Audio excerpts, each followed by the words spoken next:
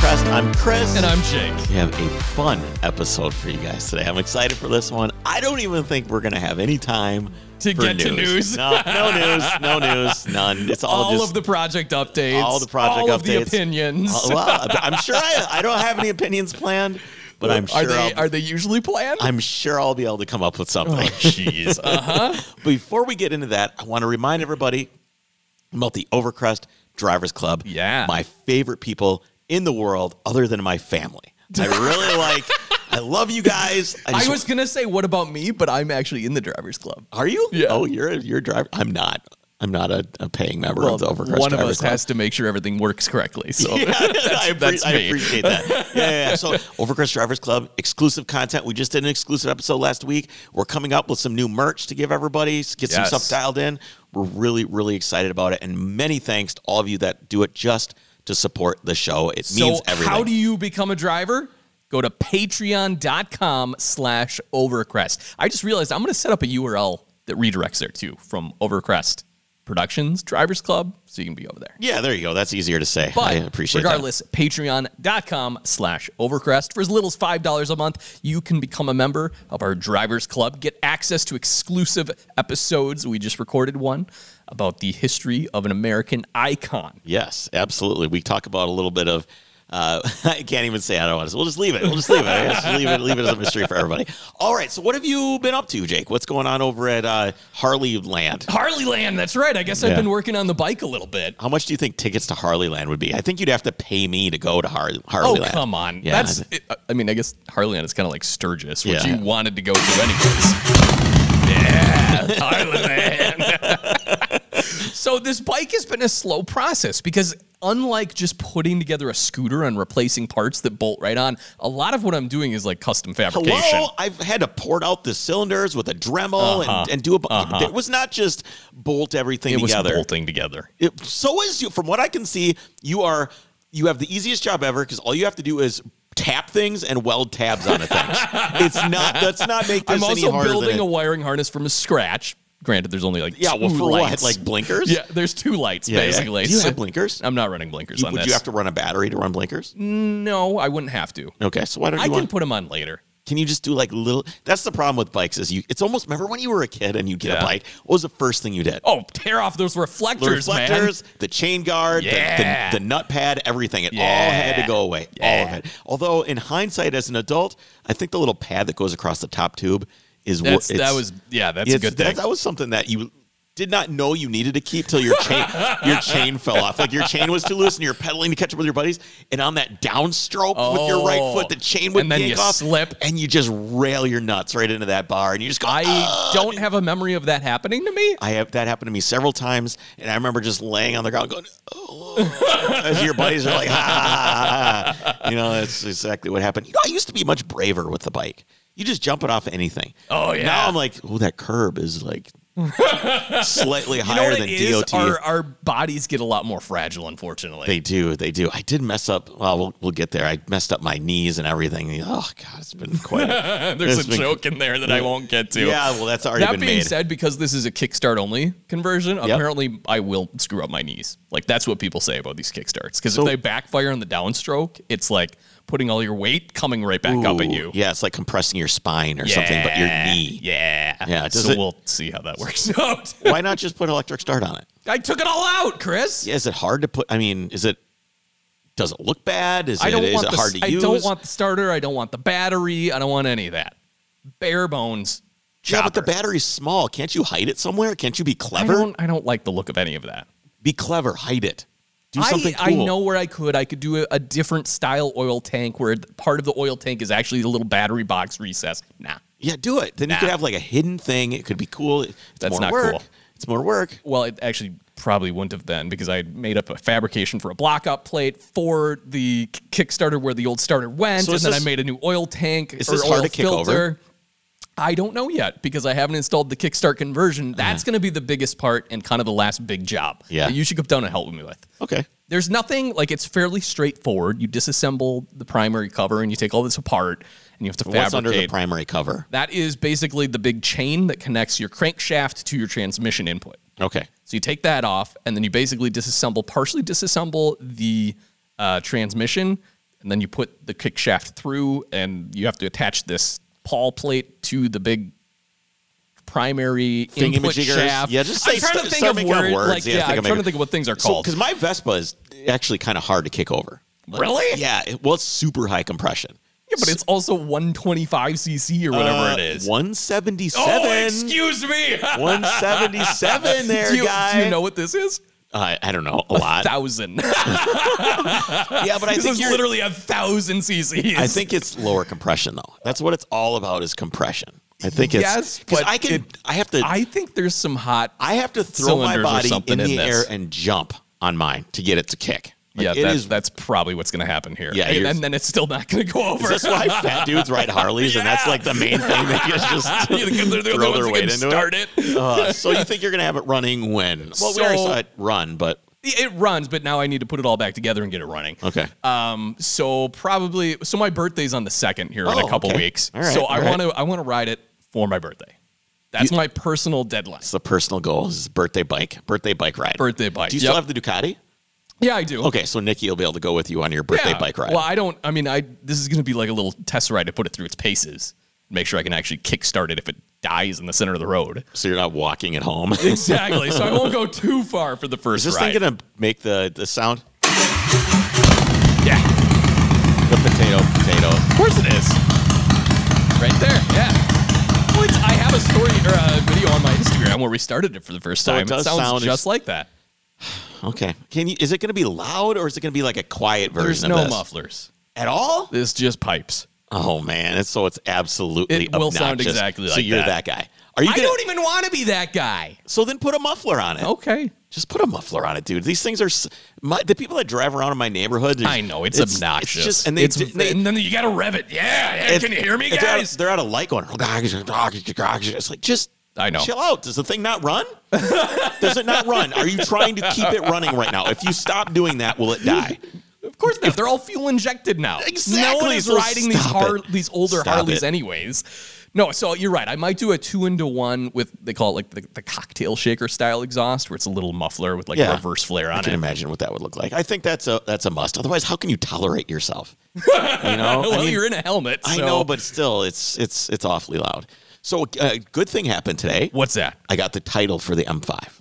Oh. It came in the mail. Okay. So how long has that been? I don't know. Probably a month or two? Yeah, a month or two. I'm not sure. I've driven it probably about... I thought I'd driven it like 5,000 miles, but I've driven it about 3,500 or 4,000 miles. Okay. Is how long. It's almost to needing an oil change. Oh, yeah. So I've almost driven an oil change. That's quite a bit. Everybody's like, oh, you haven't even driven that. You haven't even experienced it yet. I'm like, well...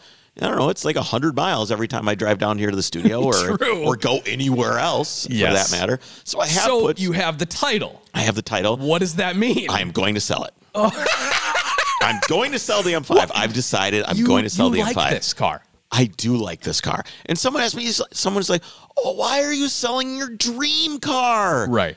Would it be boring if you woke up every morning and were like, God, that was the same dream I had last night? You know, you just keep having the same dream over and so you're over saying and you over want to again. Experience different things. I want to experience something else. But I'm just kind of surprised you got this through your system so quickly already. I don't know. 3,500, 4,000 miles is a lot of time to spend in a car. Okay, distance perhaps, but you've only had it 2 months. I know, but I'm bored. I'm bored. Okay. It's a great car. It's easily the best. Why is it you seem to, because this is obviously a pattern, you go through cars quickly. I go through some cars quickly. I've had my 911 for 8 years. So that's where my question is leading. What's different about that? Why aren't you bored of that? Because it's a constant evolution. And honestly, I don't think I should not fiscal responsibility should say that I should sell the M5. Because when you look at my income level, why not the 911? Because I actually really love that car. Okay. That car is important to me. My kids love that car. It's basically ingrained in the fabric of who I am at this point, right? Yeah. It just is. No, I'm not selling the 911, but I have what amounts to be like maybe $130,000 in those two cars together. Okay. Which seems really a lot. It's a lot of money. That is a lot of money. And then I go, all right, I could. It's the same cycle every year because even if I kept the M5 for the summer, right, I would have to sell it at the end of the summer because I would need a daily driver for winter. I I just have to. I can't not do that. You don't want to do that. Yeah. So I'm going to sell the M5. Yeah. I'm going to pave my driveway. Really? Yeah, okay. which is I have a gravel driveway. Yeah, I like that plan. Which is a huge problem because it covers all of my cars in dust. It covers my house in dust. Right. Covers my family in dust. I mean, everybody's covered in dust. It's like you're coming out of the 1930s Dust Bowl every time you go to the store. It is. It's brutal, and it's just. Excuse me, Papa, we may have a shower. Yeah, it's bad, and of course. So you're gonna pave the driveway. We're gonna pave the driveway, which with some of the money, and the rest of the money I'll probably just put it in the bank or go buy something else, which I want to try and keep. Knowing you're gonna put a lot of it into crypto and just hope it doesn't tank. Maybe probably some, but I would have a lot more fun. I put a little bit of money every day. Actually, I have like recurring buys every day for crypto. Gotcha. Just to kind of try and average the price out a little bit because it is so volatile. You put a little bit in every so often, it averages out. So you're not just putting big chunks in at one time and then it moves and you lost or gained. It's just averaging. Anyway, so no, probably won't do that. So selling this, yes. Paving the driveway. Paving the driveway, put some money in the bank, you need and another vehicle. I gotta have another vehicle. Yeah. I gotta have something else. Because as far as what you have for cars, actually. I really wish is that Mark 6 GTIs weren't piles of flaming garbage. Are they? They are horribly, hideously unreliable.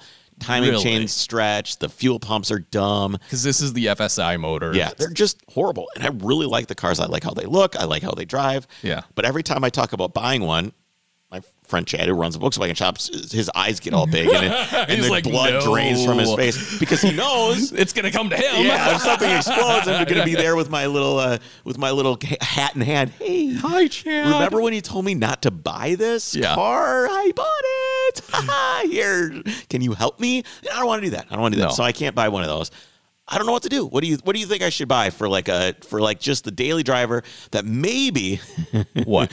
Maybe I can buy it now and drive it through the year till next year. Right. What could that be? Because I'm gonna be driving the 911 a lot this year. I'm got all kinds of rallies to do. Probably gonna put 10 to 15, maybe even 18,000 miles on that car this summer. So what am I gonna drive otherwise? I would say, because I don't know why, but recently I really like a B6 Audi S4 Avant. Nope, so I don't want an V8 Audi. Manual 6-speed, all-wheel drive with the wagon. Perfect. What do those cost? Not that bad. That's not a number. I don't know. Like 7, maybe? I don't. Is that the V8? Yeah. Also, a nightmare to work on. Yeah, you don't want the timing chains to go out of those. Aren't they on the back of the motor? Yeah, they are. And accessories are on the back of the motor too, right? I like the believe alternator so and stuff on that one. Yeah, something. it's not I know ideal. at least the chains are. They sound good with exhaust. Yeah, but dude, that sounds like an awful. And an Avant, it'd be great. I would love something that I can drive and do nothing to, but it's still fun, and I don't care if it rusts. That's kind of so it has to be newer because I don't really give a shit about new cars that much. I'm not concerned. I could never drive. Someone was like, just drive the M5 in the winter. Who gives a shit? I'm like, well, I do because I'm destroying something. Destroying something important. I just don't want to. I don't want to do it. I'd rather sell it and give it to someone else and they can enjoy the car rather than, run it into the ground and turn it into a rust heap. You could get a first-gen Porsche Cayenne with the VR6. I thought about that, actually. I like those. I thought about a Cayenne. They made those with the 6-speed manual and a VR6. I thought about that. They're kind of a dog. You wouldn't be able to tow with them, but I love the VR6 motor. I don't tow anything. Yeah. So that's not really. What about the GTS? What's that? I mean, we get a little bit more power there, don't we? GTS is the V8. Yeah. 4.5 liter in the first gen, went to 4.8 in the second and third gens. They are fairly reliable. However, the 4.5s had cylinder scoring issues. Oh, that's not good. No. What happens? They score cylinders. Is it part of the... I don't know if it's an oiling issue or what it is. Oh, all right. Well, we don't want... I've been warned to stay away from those. Every car you can go, well, the car has this issues. The car has that issues. Exactly. The IMS bearing or the scoring issues or the timing chains on the Golfs. I don't know. It's tough. So I got to think of something. So if anybody has any ideas, let me know. I'm open to plans. Otherwise, I have another project that I'm going to go look at next week. Oh, geez. What? It is do you want to know? Yeah. It is a 1978 280 CE. Mercedes 280 CE. Look it up because you don't know what that is. So type that in. 19 what? 1970. I think it's a 78 Mercedes 280 CE in white with a dark chocolate brown interior. Yeah, this looks like every other grandpa car you've owned. This is much closer to grandpa car than some of the other Mercedes that I've owned. Yeah, this How is would you describe You're this? You're getting worse with the. Although I do like that. Is it a coupe? This one, I believe this one is a coupe, yes. That's kind of cool. Yeah. I like the roof line because it's a pillarless door. Yep, and you look up the... But God, the front end is just hideous. You got to have the European headlights. It changes, and the Euro bumpers. It changes everything on this car. As with all old Mercedes and all old BMW, Euro bumpers, Euro lights. Sadder. The bumper gets tiny, and the light becomes, instead of being two separate headlights... Right, now it's just a big panel of glass. Right, because it's got bulbs instead of a sealed beam. Right. Yeah, still looks hideous. No, it's not. Especially if you get like the fog lights built in where they're Frenched and yellow. I'm looking at that right now. Oh, it's awesome. Nah. So this motor just looks like is a 2.7 or 2.8 liter twin cam 6-cylinder with 190 horsepower. Oh wow, that's pretty good. Which in think of that, in 1978.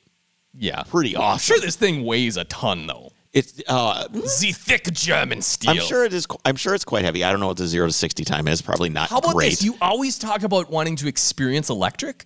What if you you could get like I don't know. Do you need room for the family? What about like an i3? Well, this Mercedes is not my daily driver. That's not what I'm talking about. Oh, this is a project. This is just my next project for when the 911's done. Why the hell do you want this? I like them. I love the engine. Why?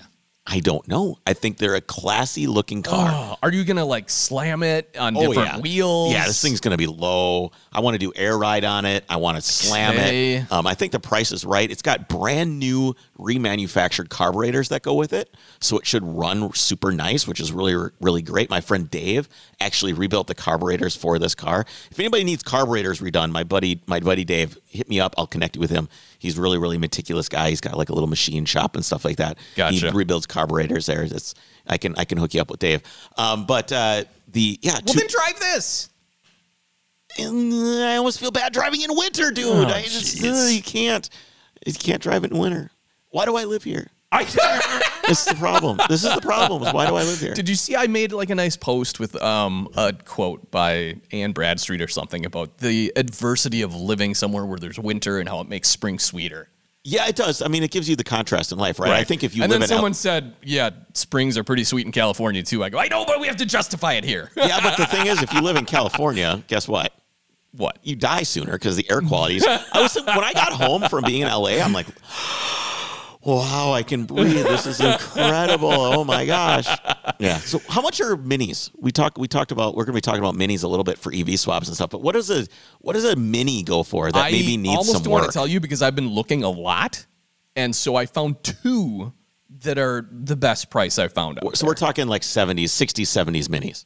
So here's what's fun about them. That same classic mini body style was built up until 1993. Yeah, but other parts of the then world. You have to import them. Well, there's a lot of them already here. Okay, so what are we talking about for money? You're gonna be probably $10,000.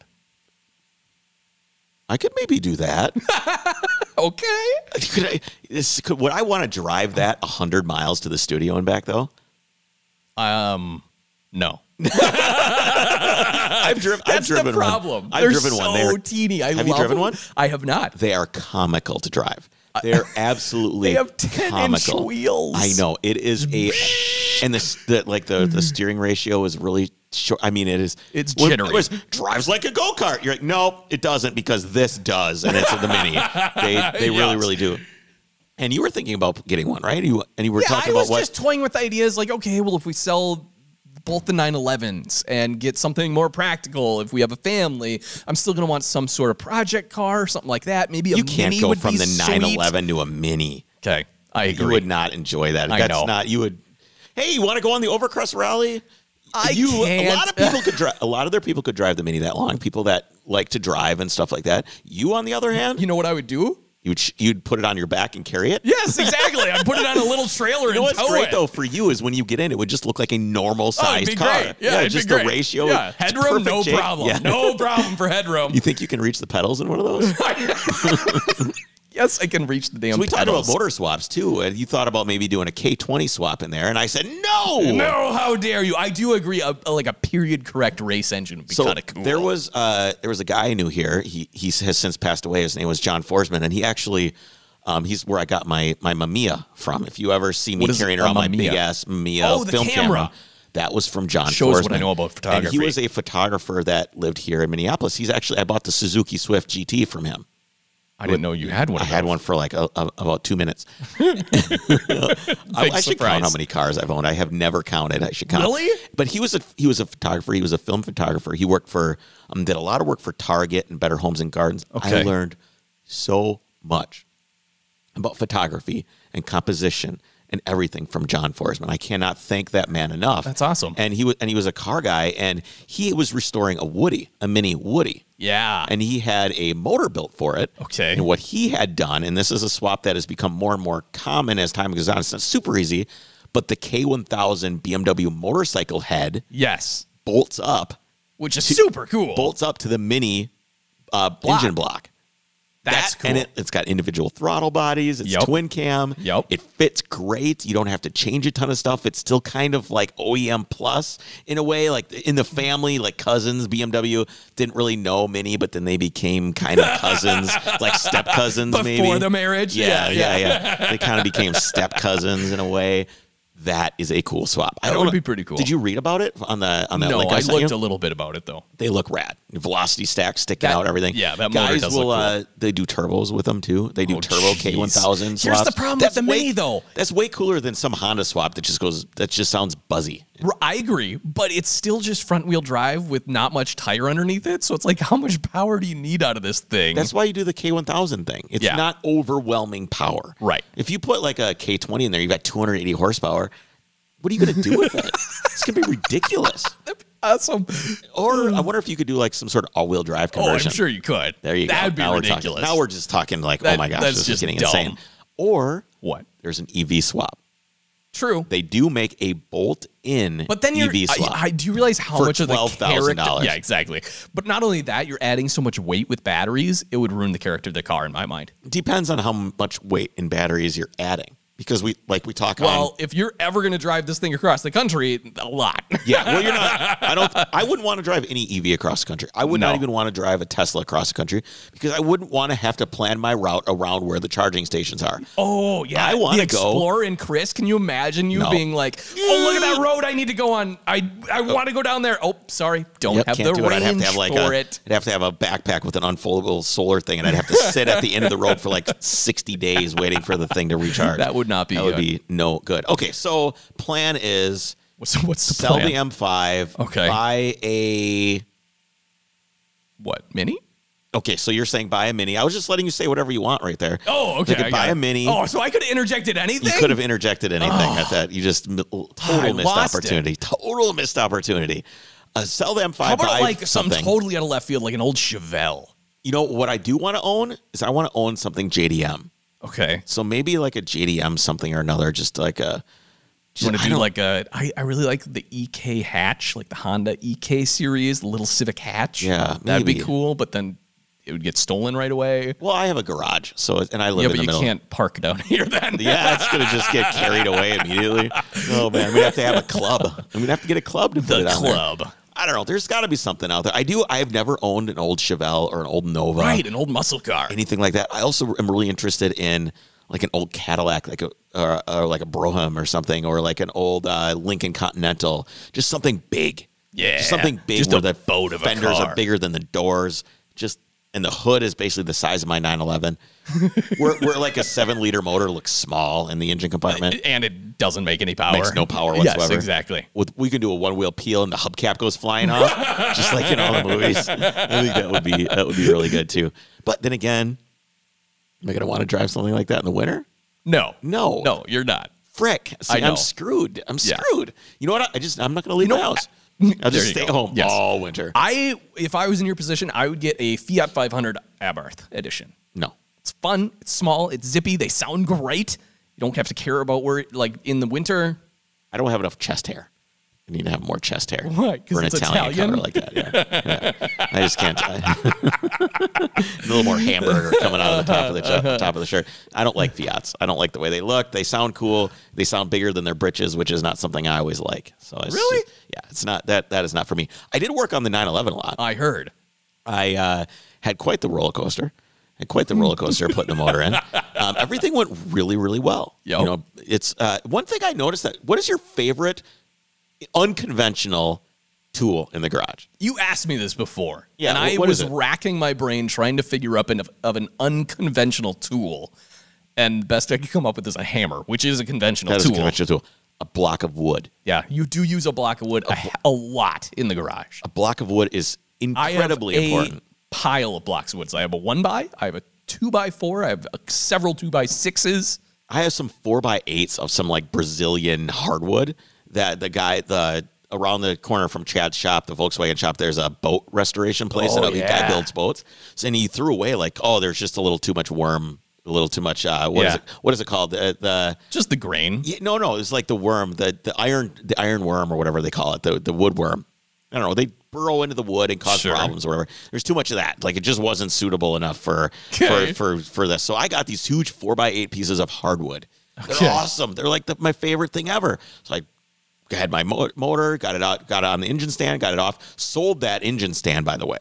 Yeah, why'd you down the road that so quick? That thing sucked. You were so excited about the cranky situation. It was awesome when it was on the stand. Yeah. But when you put a motor on a stand, tell me your process. You bolt the yoke up, right, and you slide the yoke into the thing. Yeah. And then you put the pin in and you're good to go. Where there's nothing to slide. So you have to finagle the motor like perfectly level and then bolt up all 4 bolts and then take no dice. Awful. Absolutely awful. Down the road. Goodbye. Not even sad about selling that thing at all. Anyway, so I got it off the stand, lowered it on these 2 big-ass blocks of wood. Okay. Perfect. Slid so did you know that the 911 motor has a spot where if you put the jack on it, the whole thing is perfectly balanced? Where is that spot? It is obviously that makes sense that right there is in front a of the spot. bell housing. On the back side of the case, there's like a little nub that kind of sticks out where there's a bolt that goes through. You put your jack right there, and you can jack it up, and that's how you get it into the car. Huh. So I put a little piece of wood on there, and I put... on the back of the jack, I put a longitudinal or a perpendicular piece of wood just in case it rotates back and forth. It's got something. Sense. And you put the car way up in the air. It's almost like you want to walk into the bedroom every once in a while and see an ass this high. It's like way up. And you kind of look in there and you can see the hole that you're aiming for.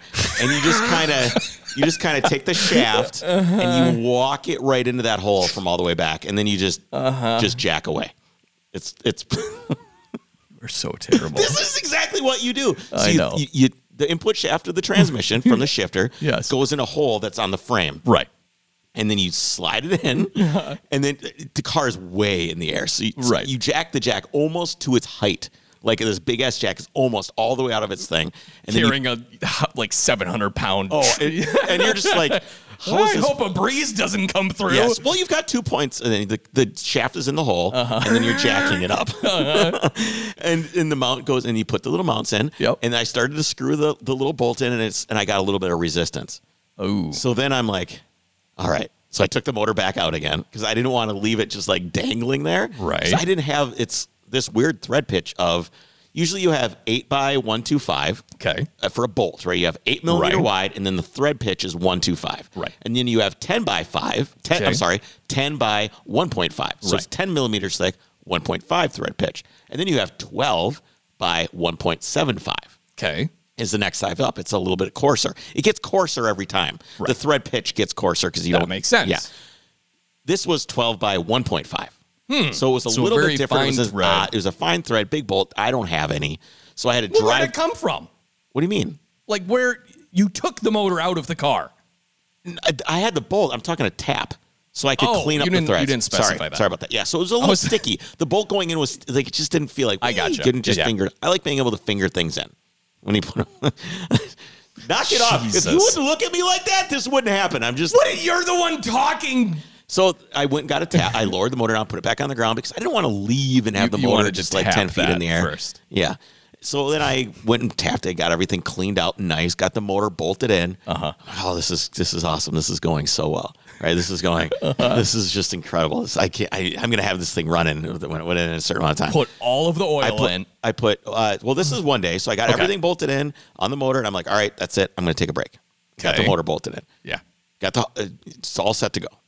Come out the next day, bolt the axles up. Oh God, the axle thing. Yep. So so when you have an axle, you have a flange, like a big thick flange at the balls and the inner hub of the let's knock it off. I'm not doing anything of the axle, basically, so it can articulate. Right, correct. so the shaft can articulate with the balls that are in there, and you bolt that up to the flange, and then when you go over bumps, it can move and still rotate at the same time. Yes, constant velocity. Yeah, the flange on one side was really thick, and the other side it was thinner.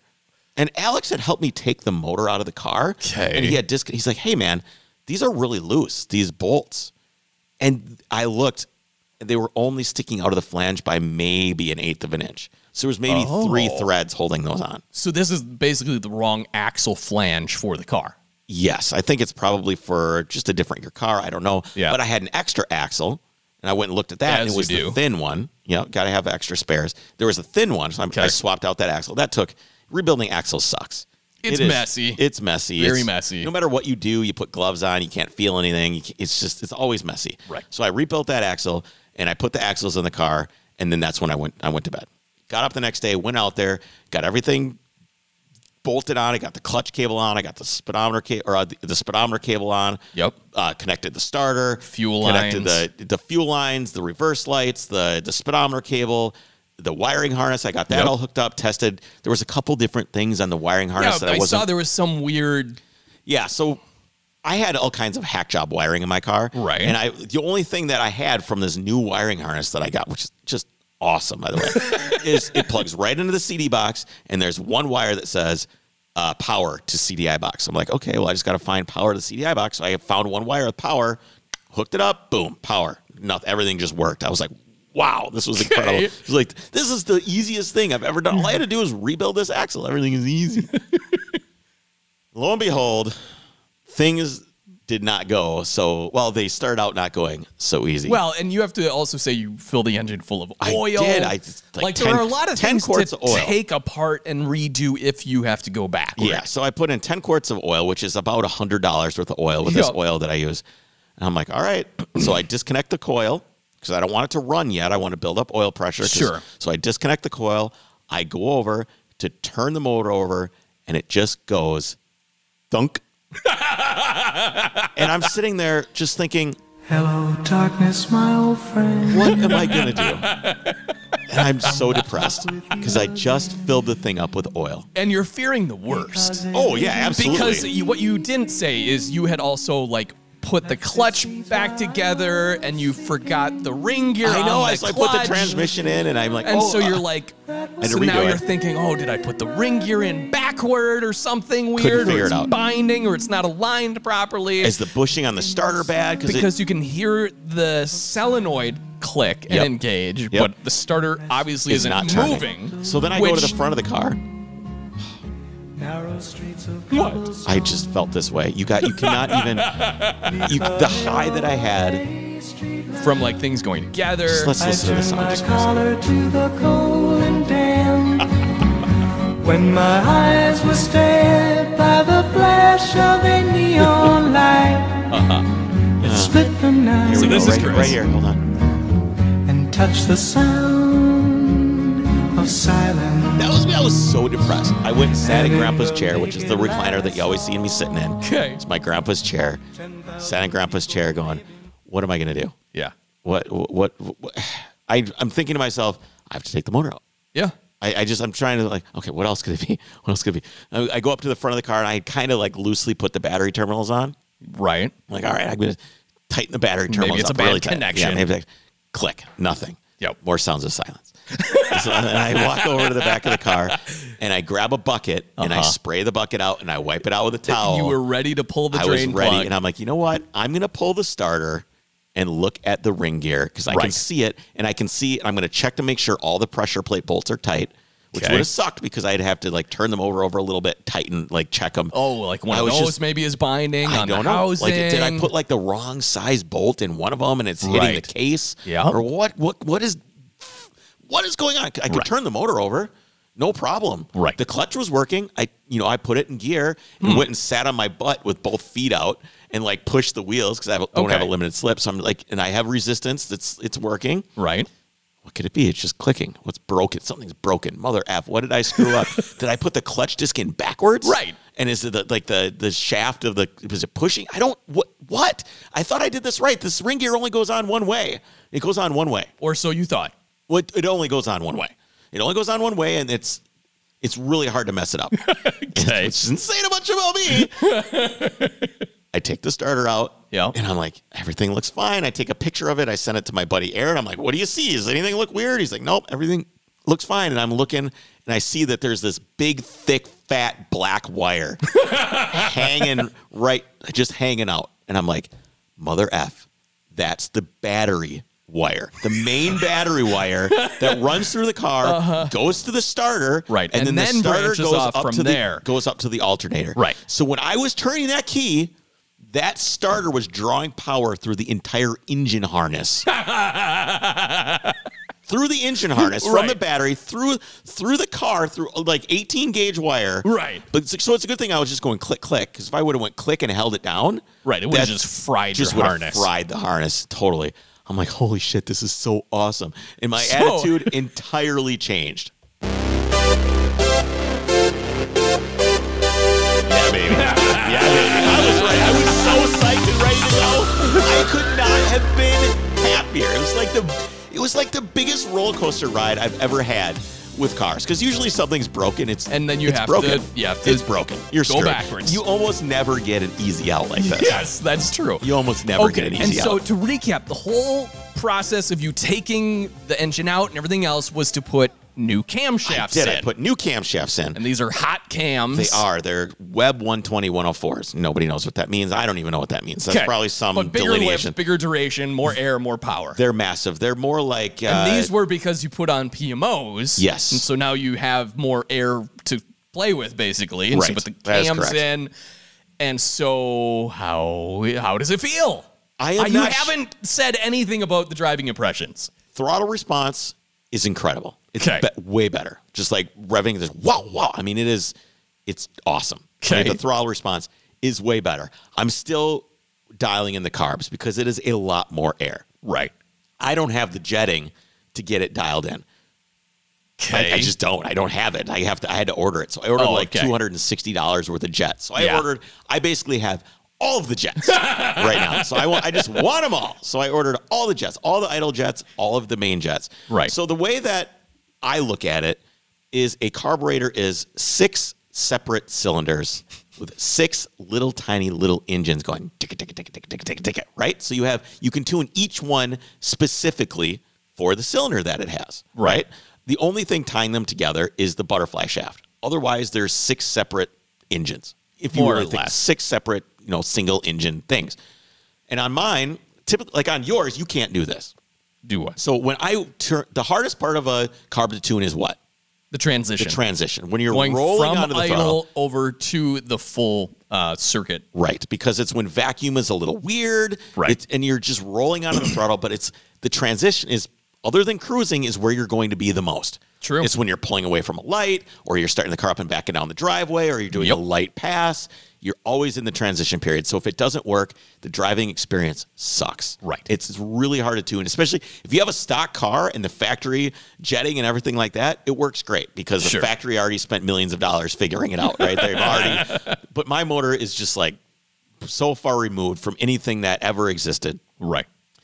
I am lucky that I have PMOs. This tuning that I'm going to tell you about doesn't exist on a Weber or a Zenith or anything like that. Okay. I don't know if it exists on other types of carburetors. I'm not sure. I think the DCOE Weber also has this, and it is an air corrector.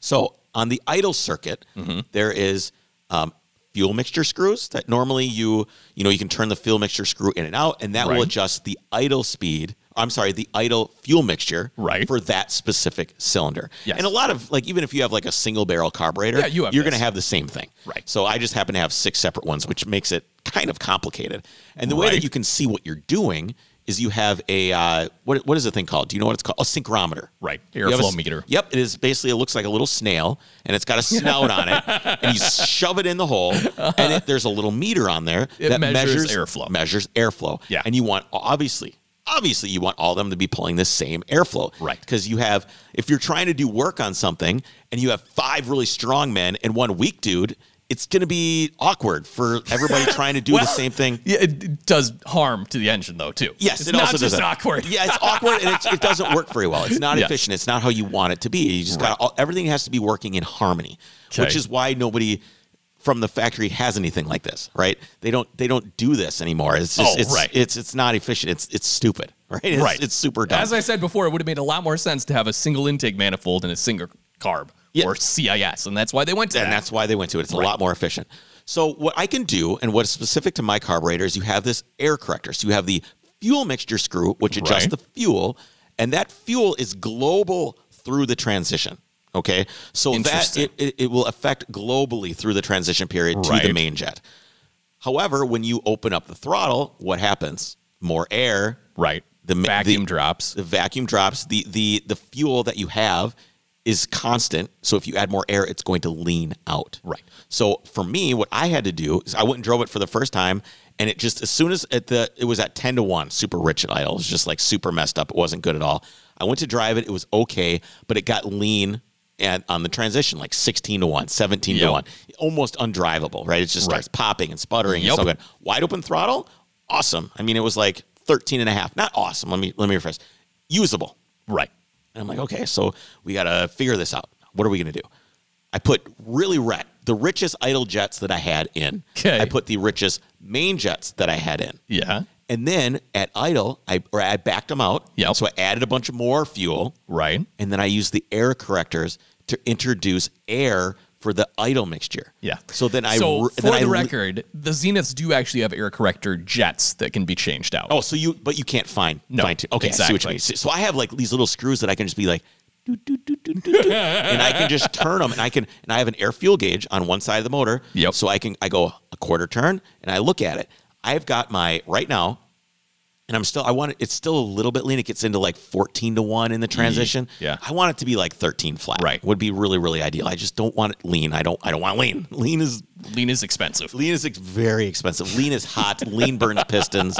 Lean burns valves. It's the worst. Yes. And can cause carb fires. Yes, as we found out. And you can hear it always. If you get lean, it sounds like it's spitting and popping through the carb, which is basically a backfire happening on the intake side. Yes. Not good at all. So I got it dialed in pretty well, but I need to get a little bit of. I've got the fuel mixture screws as far out as they can go, like 2.5 turns. Okay. I can't add any more fuel, and but I use the idle air correctors to fix the idle fuel mixture. But I can't do any more on the transition. I need those richer jets. So that's where I'm at right now. The throttle response is really good. It's at least as right now, not being perfect with the ignition timing set a little conservative. Sure. It's about on par with the M5. Maybe Can a you little tell bit it's faster than it was before? Yes, it is faster than it was before. Is the power curve way different? I have a problem. What's that? It is that my rev limiter is now too low.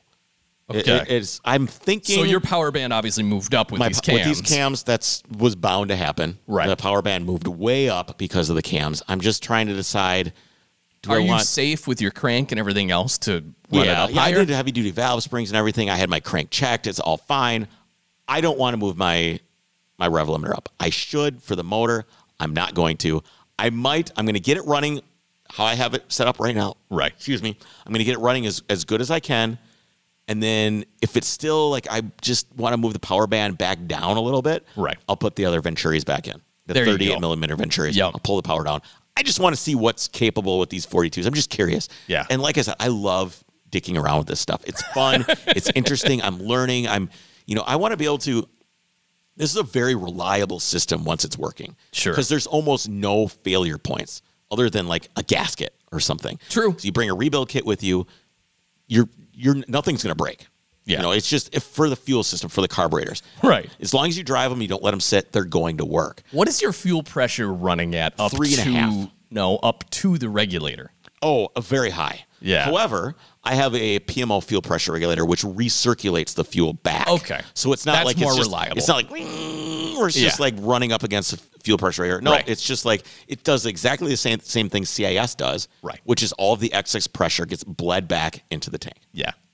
No, that makes sense. Yeah. And I don't know if I should even say this, but I guess I bought a spare one for myself. CIS pumps right now are extremely cheap. Why? I don't know, but I bought a pump. I bought a Bosch CIS pump for my car for $120. That seems cheap. It is very cheap. They used to be like $400. So I bought one just as a spare. Yeah. Everybody should buy one because they're going to be NLA soon, is my guess. 'Cause I don't think Bosch gives a shit about making CIS fuel pumps anymore. Probably not. So they're too busy making electric motors for our conversion you'll hear about on Monday. Yeah, yes, exactly. Anyway, so that's kind of where the car is at. I'm really, really excited. It's Why didn't you drive it? because it's not tuned right yet. Yeah. It's getting there. Do you have the bumper on yet? I don't. Oh my God. What? I should have just put the bumper on. I just wanted to work on it so bad and get it running so bad. I have so many burns on my knees from the muffler on the back, and the screw. There's two screws that hold the muffler on. The clamp. The clamp. I gouged my knee on those and tore the skin up, and I'm like all brutalized on my knees. It's brutal. But hey, all worth it. All worth it. I wouldn't take back anything. I love that the starter didn't work and I figured it out. Even if I would have had emotional roller coaster. Even if I would have had to have pulled the motor out and put the motor back in, I still would be like, I loved it. It was worth it. You know, it sucks when you're doing stuff sometimes. Yeah. But it's how you learn. You learn when you make the mistakes and hopefully you don't make them again. I constantly make mistakes. Right. Constantly. But it's okay. If everything went awesome all the time, there wouldn't be any reward for it. That's true. You know, the contrast is nice. So, as you said, we probably won't have any time for news, but we do have a segment. Oh, yes. I wanted to get some... we put the call out to the Overcrest Drivers Club to see if any of us wanted to call and leave us a voicemail. Here's my number, so call me later. Hey guys, it's Ryan here. Sometimes people say don't meet your heroes. What's the car that you've driven that was not nearly as good as you thought it would be? And what's another that was way better than you thought it would be? Ooh. Love the show. Have a good one. Thanks. Great. Thanks, Ryan. That was awesome. I drove an E28 Alpina. Oh, yeah. Which is similar power to an M5. It's really, really close. And that was a very disappointing car. Oh, really? And I think it's probably because at the time, the thing I do now when I drive old cars is I try to put myself in the context of the car. Right. And you heard Ollie talk about that too, right? It's what the car was built for, what it's good at, what its merits are. Right. But that car really was pretty disappointing. It didn't really make any good noises. Yeah. It was just kind of pedestrian. It really wasn't for me. That was probably the most disappointing one for me. Was an Alpina. I forget what Alpina B5 or B8 or B something or another. It just wasn't incredible. That's frustrating. What about you? Is anything that I'm underwhelmed trying to think.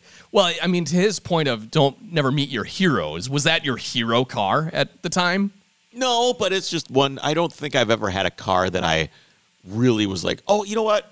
Probably a 991 GT2 RS. Yeah. Was just like, yeah, it's really fast. You know, you think of that car as being like an absolute sledgehammer that's going to just destroy you. But it's so mundane in terms of desensitization. I hate to say it, I kind of feel that way about the 996 Turbo. Yeah? I always thought this was going to be the pinnacle. Now imagine that with no boost lag, more power, quieter.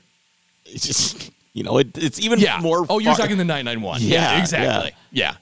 So, I don't know. And then what has... His second question is what has met the expectations. Right. What has not disappointed? Ah, man. For me, the M5. Yeah? I had really put that car on a pedestal and been like, this is one of my favorite cars of all time. I can't wait to drive this thing. And when I drove it for the first time, I'm like, oh my God, this is everything I thought it would be. The motor is perfect. It's comfortable. It's quiet. It does 160 miles an hour without even thinking about it. It's when you clutch kick that thing and drift it, it goes exactly where you point the steering wheel. It is so well balanced for such a big car. Well, it's a long wheelbase and has power. Oh, it's just absolutely butter smooth. It is the smoothest, best engine I think I've ever driven. That S62 motor that's in there. It's an absolutely incredible car. I will say the DM one... It's for sale. This sales pitch brought to you by Chris Cluel. I truly mean it. It's incredible. I am hesitant to say this because your head is big enough, but your car last year on PMOs running well really was like very good. Yep. I had high expectations for that, and knowing my orange car, which is like a basket case and not high performance and doesn't have the power behind it, going from that to yours is like, wow. The thing is that when I went to drive your car, I had almost as much fun as driving my car. Truly. Yeah. I mean, because my car can be dangerous. The limits are pretty high. Because it is very fast. It really does move out pretty good. Your car, I was just savagely beating that thing. Just like a step kid that I don't love. Yeah, because it's orange. I was absolutely relentless to that thing. Yeah, and that's what's fun about that car. All right, let's move on to, we got one more phone call here. We still got this Android phone that I can never figure out. How do I get to different voice messages? Here we go. Hi, Chris and Jake. This is Elon. I have some questions about the Overcrest Rally this year, and I hear it's happening near Utah. And I was wondering if, I don't know, if you would accept Bitcoin for my entry fee. I recently have a lot that we're not doing anything with, and it might still be worth enough to pay the entry fee by the time September rolls around. Also, I'm trying to figure out which vehicle to bring, and I was wondering if you're going to have the rally go anywhere near Telluride. Maybe we could bring the Cybertruck down Black Bear Road. I've been listening to the song in preparation. And finally, can you ask Busta not to pester me anymore about pumping up Dogecoin, as he would say? I'm up to my tits in it as well. That's really his problem now. Thank you. Keep up the good work. Thanks for the call, Elon. Chris, you going to take Bitcoin? By the time the rally rolls around, who knows what it'll be worth. If Elon won't keep his mouth shut, it might be worth nothing. Fucking jerk. If I ever saw that guy on the road, I would kick him in the nuts. Why? That guy. Imagine being that much of a... I like Elon Musk. I know. Imagine being that much of a savant, having that much money, and being able to be on Twitter. Right? And your ego is just like unchecked. I mean, well, the guy's ego is... SNL probably brought him down a few notches. Yeah, I think that made him pretty crabby. But the guy has Asperger's. It's a lot to ask. It's a lot to ask of someone like that to be on a show that's live. Right. It's live. Right. I don't know. Maybe that's just, I don't have any barometer for how good Saturday Night Live is right now. Like, is it any good? Was that I don't know. That was kind of painful. Okay. Aren't they I don't watch it frequently. Aren't they all painful right now? I don't know. They're all pretty bad. Yeah. Well, if you want to call us and leave us a voicemail, you're welcome to, but you have to be a member of the Overcrest Drivers Club to get the phone number. Patreon.com/Overcrest. Yeah, we'll get you all dialed in. What do we have going? Oh, on Friday or Monday. Sorry, on Monday, we have Max from Revive Automotive coming on the podcast. Yes. And I'm going to read you this. I'm going to read you this quote, and then you can just tell me what you think the episode's going to be about. In the beginning, I looked around but could not find the car I was dreaming of. A small, lightweight sports car that uses energy efficiently. So I decided to build it myself. And that is Ferdinand Porsche. But it also certainly applies to what Max has done. Yes. So we'll leave it at that, and we'll see you guys on Monday. Take care.